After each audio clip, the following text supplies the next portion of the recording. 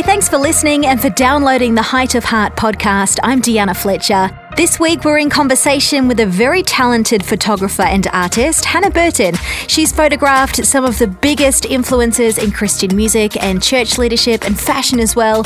Her new project, Isaiah David, provides anyone with the opportunity to hang beautiful biblically inspired pieces in their homes as a personal reminder of God's grace in their life, and also creates really cool opportunity to have conversation about faith when friends and family may come to your home for a visit. You can find out more about it at isaiahdavid.com and on Instagram. And as always, you can reach out and get in touch with me on Instagram and on Twitter. Send us your questions and let us know who you would like us to speak to in the future as well. What subjects perhaps you would like us to cover. Make sure you subscribe so you don't miss any future conversations. Speaking of conversations though, Hannah Burton, thanks for stopping by. Thanks for having me, friend. How fun is this? Just coming in, hanging out at work, bring your friend to work there.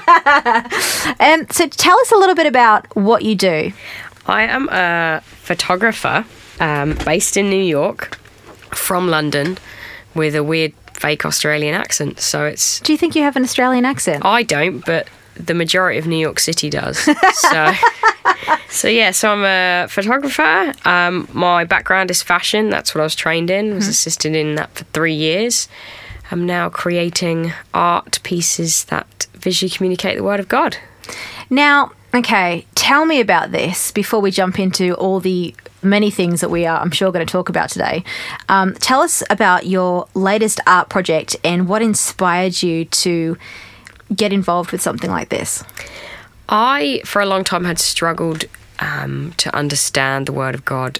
I'm very visual, given my job. I have to see things first before I can comprehend it. That sounds a bit strange, but I really struggled to actually apply the Word because I couldn't see and understand the stories in the Bible. You couldn't imagine it? Yes. Yeah, I'm a very visual person. And for a long time, I sat on this idea. I was like, what if other people had struggled too? Given my background of photography, I thought, what if you fused the two and you took the scriptures and communicate it visually in a modern conceptual way that really helps people see Jesus and the Word of God in a new way in contemporary art. So I started brainstorming, and again, I was so scared to do it. I just sat on it for such a long time. And I'd put this kind of visual thing together, like a conceptual reference piece together, and showed a friend in LA, and he was like, yeah, you have to do this. And you know when it's like you show someone an idea and then it's like, oh, there's that accountability now. I've showed someone and they're like doing, like, you have to do it. They'll expect you to do it. They'll text you in 6 months and go, so when can I expect the launch? Exactly. And honestly, it was him that really catapulted it. And it's really funny because we talked and he's like, I didn't do anything. And I was like, you actually did.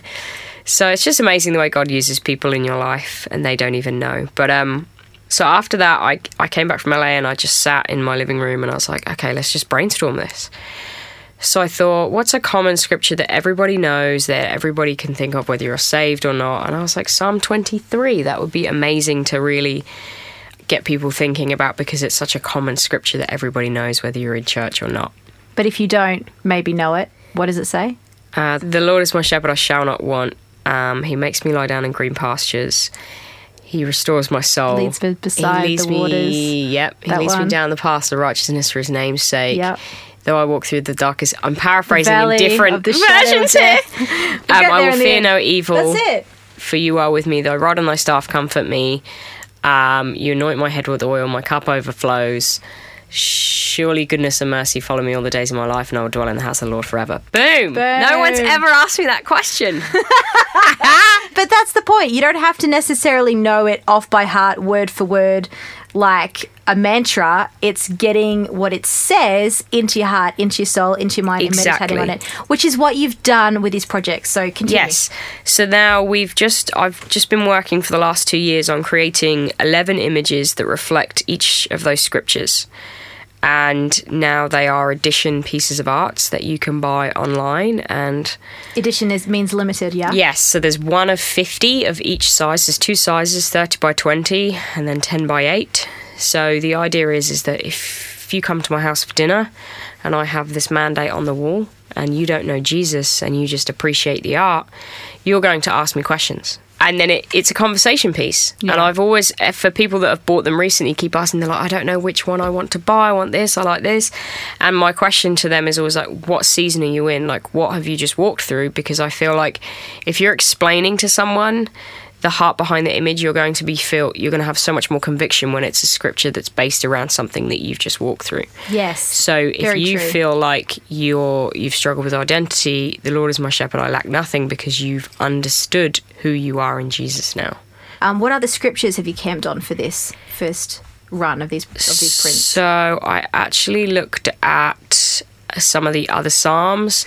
He prepares a banquet in the presence of my enemies. That's actually one of my favourite images.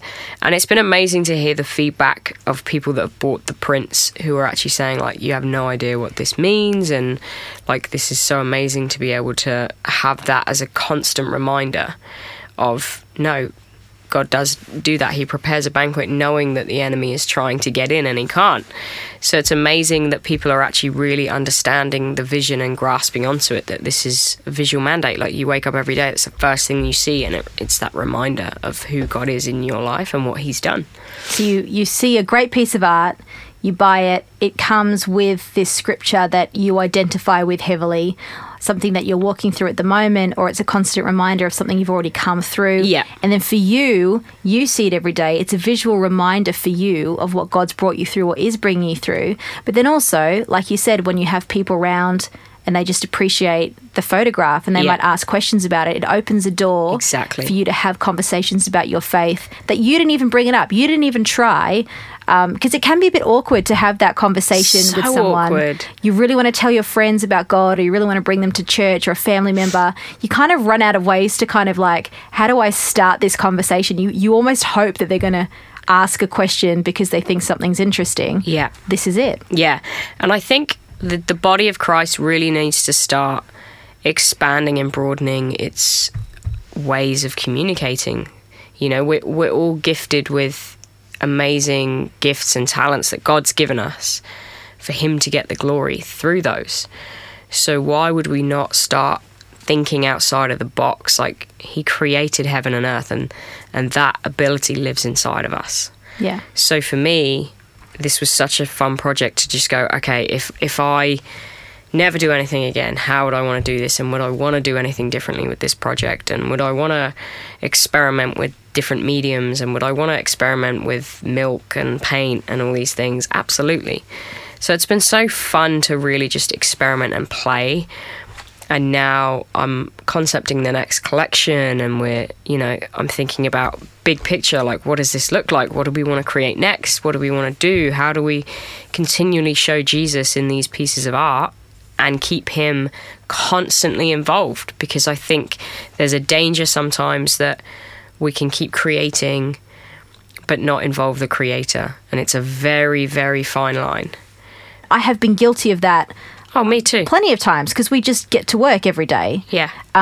How in this particular project, this visual endeavor, have you practically made sure that God was present and the Holy Spirit was at work and you were hearing from him as you've been planning these steps and going about? What a great question. I think in the beginning, I actually didn't think that way.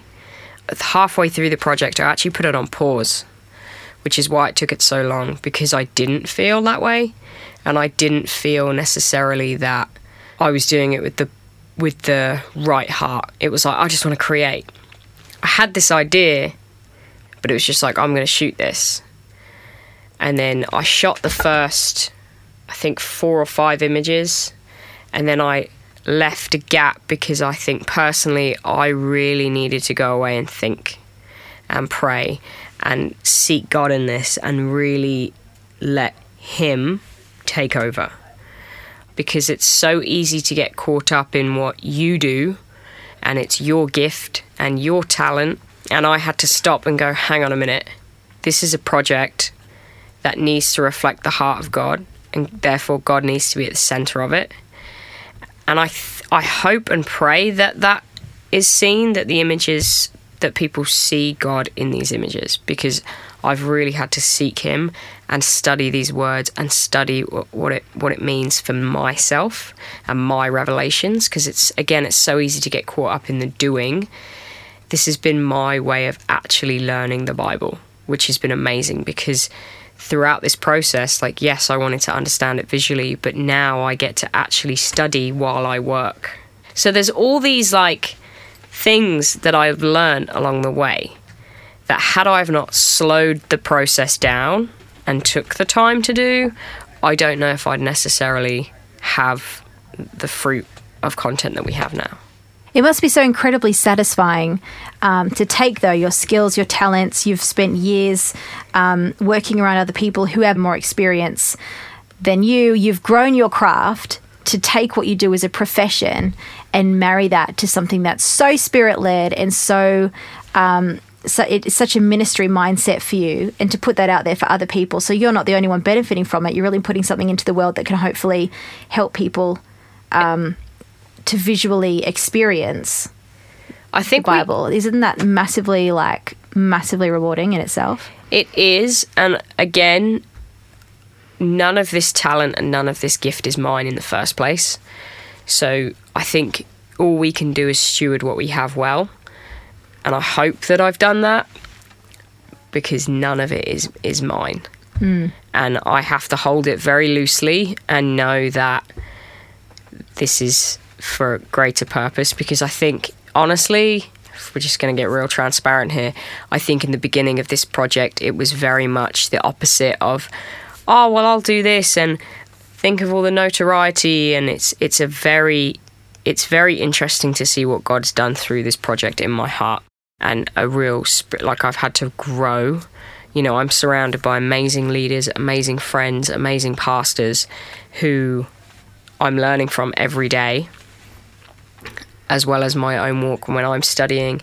And I honestly feel like throughout this process, there's God has been calling me to a higher standard of living and, you know, relationships and friendships, and there's a higher standard, because, you know, having that revelation of God living inside of you is, the bar's up here now, you know? Sure. It's no longer about me, it's about him living in me. In fact, though, also you mentioned there that it can be kind of hard not to get caught up in the notoriety of it. I think that's even harder nowadays because of all the credits that we see flying around. As a photographer, you'll have people posting images that you took, and it'll say photo by @Hannah Burton or whatever. Basically, how many credits, how many people are seeing your name, and do you know what I mean? Like, I know for you that you don't really care, but it's hard for a lot of people, because I think this is now the standard of normal. Yeah, and I think the media industry's changed so much since when I first stepped into it. Now there's this immediacy to photography, there's this immediacy to what we do, and I just keep thinking, like, if I was a nurse and I walk into the hospital for a first time, they're not going to give me a job. They're not going to say, yeah, you're fully qualified to go in and do surgery just because I've been in a hospital for a day.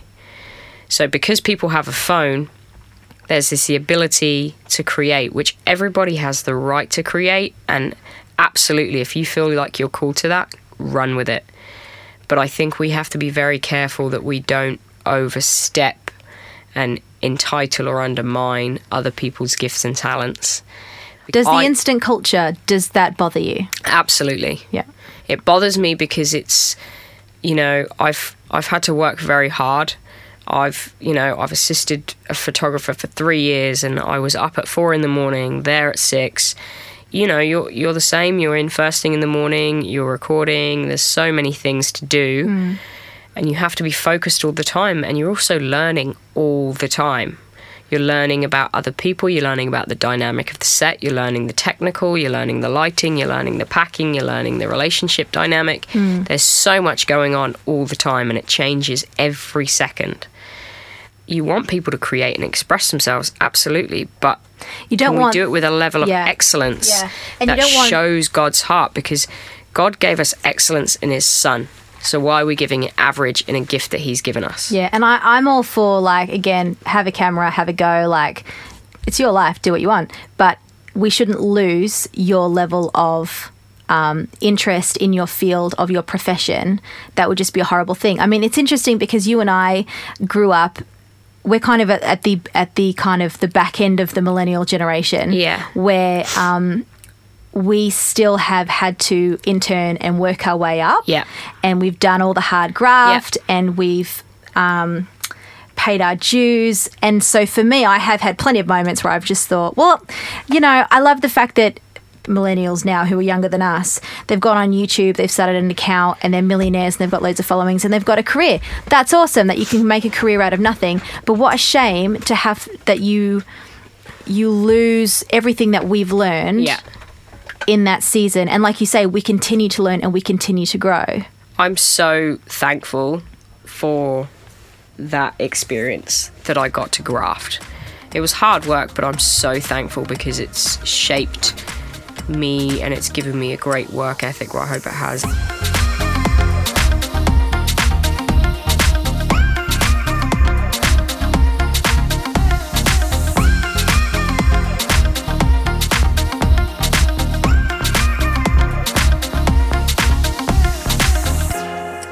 All right then.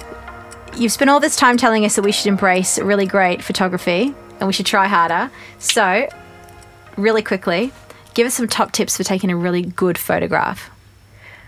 Take your time. Okay. Patience and waiting is the key, because you could take 10 shots and rush it and hope for the best, or you can stand there, find your subject, walk around, find the best angle, get high, get low, what's the best light.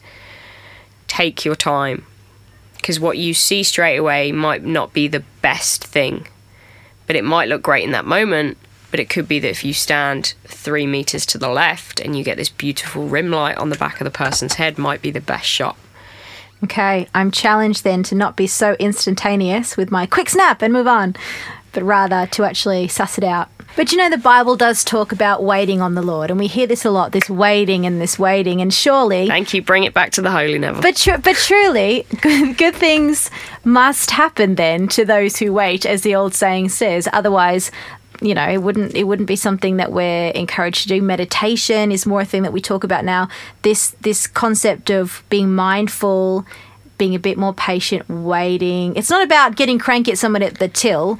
It's about, like, your mind actually needs the space. Yeah. Your mind needs rest. Yes. So how have you found that then in your life? Because we both work in pretty demanding careers. A lot of people do. It's busy, it's hectic. People have demands on you. There are financial pressures. There are all sorts of pressures. So how have you found that journey of rest to work for you? Well, I actually haven't shared this with many people, but I struggled for a long time, and this is why this project has become so personal to me, is that I actually really struggled for a long time in, like, actually just resting in God, like actually really studying His Word and listening to Him and listening to what He says. So for me, I just took a season where I was like, okay, I'm actually really going to do this. I was kind of forced into it, but I'm so thankful that I was. And I really got to sit and receive, and God's actually blown my mind in what He's done in that time. It's given me clarity of what I'm called to do, really had a lot of revelations. So I had to stop and go, all right, God, who am I? And what do you say about me? What do you want me to do? Even this week when I was in Sweden, I had the most amazing trip, spent the most amazing time with awesome friends, got to see this amazing city. And I remember one day just waking up going, God, I feel like I haven't been with you. Like, I haven't spent time with you properly, because it was so go, go, go, go, go. Like, that just one morning I just put on praise and worship because I was like, I just need that time. And He says, like, I'm the vine. So if we don't stay tethered to the vine, how can we bear fruit? For sure. For me, it's one of those things I constantly have to go back. And my prayer is with that, with just with this project, that every image seen just shows His heart. I've know what it means now to rest in God and not to rest in God, and the fruit of both. And I know now which one I want. I have found I have done the stuff in my own strength, because we work in industries where you work really hard to get the next job or whatever. And then I have also done the whole, it's kind of similar to what you said, where I felt forced into this season of rest, which in all of God's wisdom, he knew that I needed. But it's interesting, like doing work from a place of rest. It's been interesting where I've gone like, I need to do this, that, and the other, or like, God, help me with this, help me pay that bill, help me with this. And his response is just, no, I want you to rest in me. Yeah. Like, well, that's counterproductive. I need to do stuff. I've got problems. And then I sit and I do what he asks me to do. And I'm not even joking you. The phone rings. I get emails during that time. And I'm like, gosh, working. And it's not even just work, because it's following my own calling on my life that God's placed on my life. Doing that from a place of rest far outweighs and is far better than just doing it out of place of me doing or me stressing or me putting too much pressure on myself. Like, it's just not worth it. No. It's not worth it. And what I've seen in that season of rest was the same thing of like, okay, God, you've told me to rest. You've told me to rest, but I need to pay my rent. So exactly. This feels like an oxymoron. It's the balance. There's the scripture in Mark where it talks about when the disciples are like, we've got nothing left. And he's like, did I not do this for you before? Am I not going to do it again? Yeah. So for me, I really had to learn and receive God's word to be true and just trust in it and rest that. And literally every bill has always been paid. Every rent was paid. And I just sit there going, what just happened? And it's always an 11th hour thing where, you know, a week before, it's like, hey, can you shoot this? And I'm like, sure. Guess I can. And then God comes through. And it's been amazing because I think through this project, God's really increased my faith, because I've got to step back, because for someone who's raised themselves, I've had to be very fiercely independent and find jobs and do this and hustle and make these things happen. And God actually just wants me to go, look, can I drive the wheel for a minute? And I'm like, yep, sure. You're God. I'm just little old me. And now I've got to see the fruit of that when you actually just step back and let God be God. I've just seen all these amazing doors open up and amazing things happen, because when you let him, you just trust in him and let him be God, let go, and you let go, the fruit is just, so I can relate to what you're saying. So much better. Thank you. Before we go, advice for younger people who want to be doing what you're doing. 'Cause it can be a tough road. I think the biggest thing I've learned is like, you have to humble yourself no matter what job, whether you think it's not what you want to do right now. It's like God just opens doors, and like the more you humble yourself and the more you just keep working hard, I think God will honor that, and just really seeking him first in that. So God, where do you want me to be? What do you want me to do? And allowing yourself to have the time to hear from him about it. Because I've done this where I've made so many mistakes where I've jumped from one thing to the next thing to the next thing, just trying to like, oh yeah, if I do this then that will happen. If I do that, it's like, okay, God. Whereas now I've just stepped back and go, okay, God, what do you want me to do? It's interesting though, just to interject, because in our professions, I've noticed there's a lot of people will have a conversation with you calculating your next move, because that will open doors to that and that'll open doors to that. There's a lot of those sort of conversations that you don't even have with yourself that other people are having with you. Take that job or speak to that person, because that could open that and that could do that. And if this is a stepping stone to this thing, it's very stressful. Yeah. And I think you have to discern that with the Holy Spirit and just be like, okay, this doesn't feel right. Yeah. And as well, like, what are you called to do? And does that align with God's will for you? As we're having this conversation though, and somebody goes away and goes, okay, I'm going to pray, I'm going to invite God into my situation, I'm going to really invite him to open the door, and I'm going to follow. And the door that opens isn't the door you were expecting or wanting. It's not cool.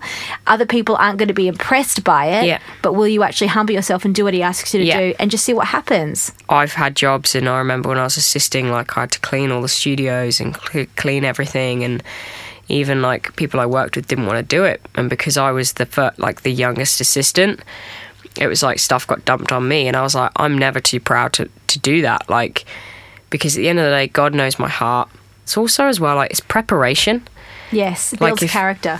When I've heard so many people, you know, who were pastors and preachers who were cleaning toilets, and then someone saw, their diligence and doing this. Then it was like, come do this and come be a youth leader. And then it's like a youth pastor. And then, God promotes and honours your hard work because he knows your heart in what you're doing. Yeah. And I always find it funny when I hear people, like I remember heard something a few months ago where someone's like, yeah, I'd never do that. And I'm like, but you just don't know what God can do through you. Yeah, obedience is a powerful thing. In those moments. And do you feel like we're old people having this conversation? I feel like we're parents going, it builds character. I love it though. It's like life lessons that millennials have learned that are passing on. Yeah, I mean, it's such a different generation now, and I was actually with my sister last week, and she's 16. She crushed her exam results, by the way. Well done. Well done. She got like 8 A's. I was like the first one in the family that got like the A's, and I was like, dang, she just outran me.